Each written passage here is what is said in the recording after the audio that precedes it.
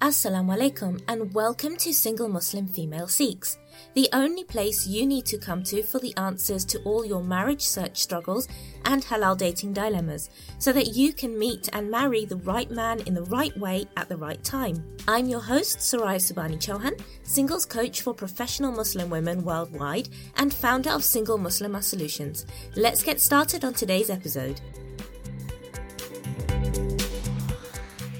5 first date questions to guarantee a spark. In today's episode, I'm going to show you how to move away from the ordinary, boring and meh kind of questions that leave you feeling a bit deflated after a date, and instead move towards questions that are as unique, fun and insightful as you are and guarantee to create a spark.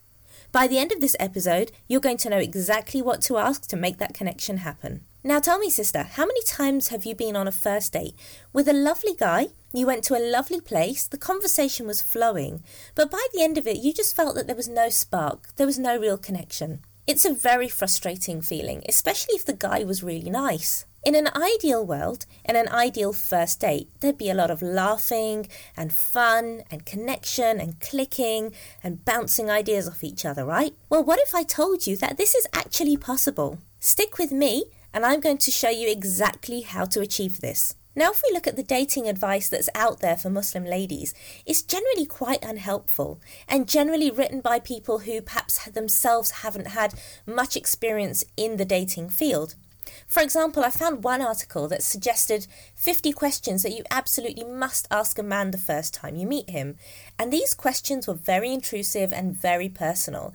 And I know I would have felt very uncomfortable asking them. So here's a little halal dating theory, just to help you put this into context. If you look at the purpose and structure of dating, and I mean dating how we understand it as Muslims, it's all about 2 adults getting together independently in a public place to get to know if they are compatible for marriage. Now, obviously, this is very different to a traditional setting where 2 families would get together and the conversation space you have would be very different, and therefore you'd be expected to ask a lot more sort of blunt and direct questions, knowing, however, that you do have the family there to support this conversation. Now, when it comes to dating, therefore, you can't expect to change the structure of the meeting, but keep the same style of conversation. That has to alter itself as well to fit where you are. When 2 people first meet for marriage, in whatever context, you tend to talk about things like work, family, hobbies, future plans, marriage plans, etc. And these are great topics and they're important topics. But in the case of a first date, direct questions will not work. If you think about going on a date, there are 2 people who are both feeling quite vulnerable because they're putting themselves out there. They're both very nervous. You've both put a lot of pressure on yourselves. It's really awkward because you both know why you're there and you both want to make a good impression on each other. Therefore, if you ask a guy a very kind of blunt, direct question on a first date, he's going to answer in one of 2 ways. He's either going to say what he thinks he should say in order to please you, or he might say what he thinks he should say to mislead you. So, for example, if you were to ask a guy, what do you think about your wife working after marriage? This is a very direct question. A good guy might give you a very vague, non-committal kind of answer because he's a bit worried about getting the answer wrong. Or another kind of guy might deliberately mislead you in his answer to make him look like a good guy and someone who's sincere about marriage. Now, when I have this conversation with ladies, there are some ladies who find it difficult to get their head around this. And they often say to me things like, I'm just going to lay my cards on the table and he can take it or leave it. Or they might say things like, look, I just want to get all the questions out the way so I can decide whether or not he's worth pursuing. However, this is not going to create the kind of connection you want for marriage. And here's why. First of all, by asking very direct, blunt questions, is going to create tension and pressure for the other person. And also, it's quite intimidating because the other person's going to be worried that they're getting the answers wrong. So the point is, sister, you can't expect 2 people to grill each other and then sit back and wait for the magic to happen. It's not going to work that way. So what's the solution to this? How can you use your questions in a first date to move things forward and create that spark that's going to lead to marriage? Well, let me tell you. On a first date, Your goal should be to create a sense of fun, openness, vulnerability and honesty. Essentially, you want to break down the barriers and defenses that you each have, because we do come to these things feeling a little bit defensive. So we need to break those down and create the positive space that's going to generate a really great connection. So I'm now going to give you 5 better questions you can ask on a first date in order to achieve this. Number 1, instead of saying, tell me about your job, because that's kind of vague, instead, you're going to ask, what did you want to be when you were a kid? Because this is going to tap into his playful side. Number 2, instead of asking, what are your hobbies? Instead, you're going to ask, what's the wildest thing you've always wanted to try?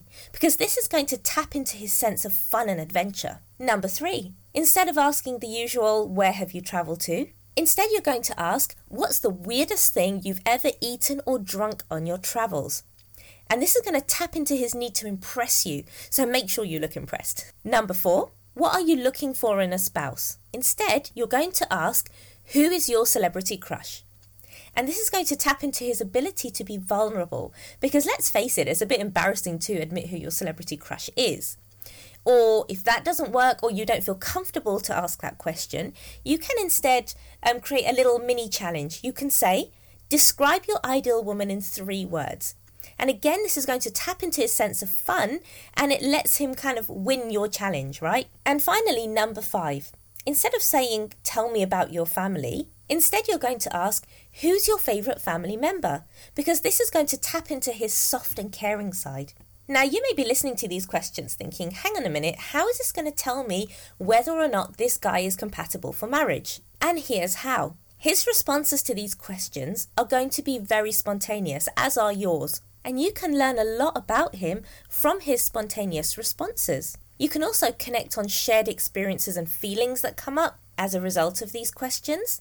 And because of the spontaneity of these questions and responses, you might be able to spot any warning signs as well. So for example, if he said, I don't know, his favourite childhood memory was drowning puppies, that's going to be a warning sign that something's not quite right. So remember, spontaneity is your best friend here.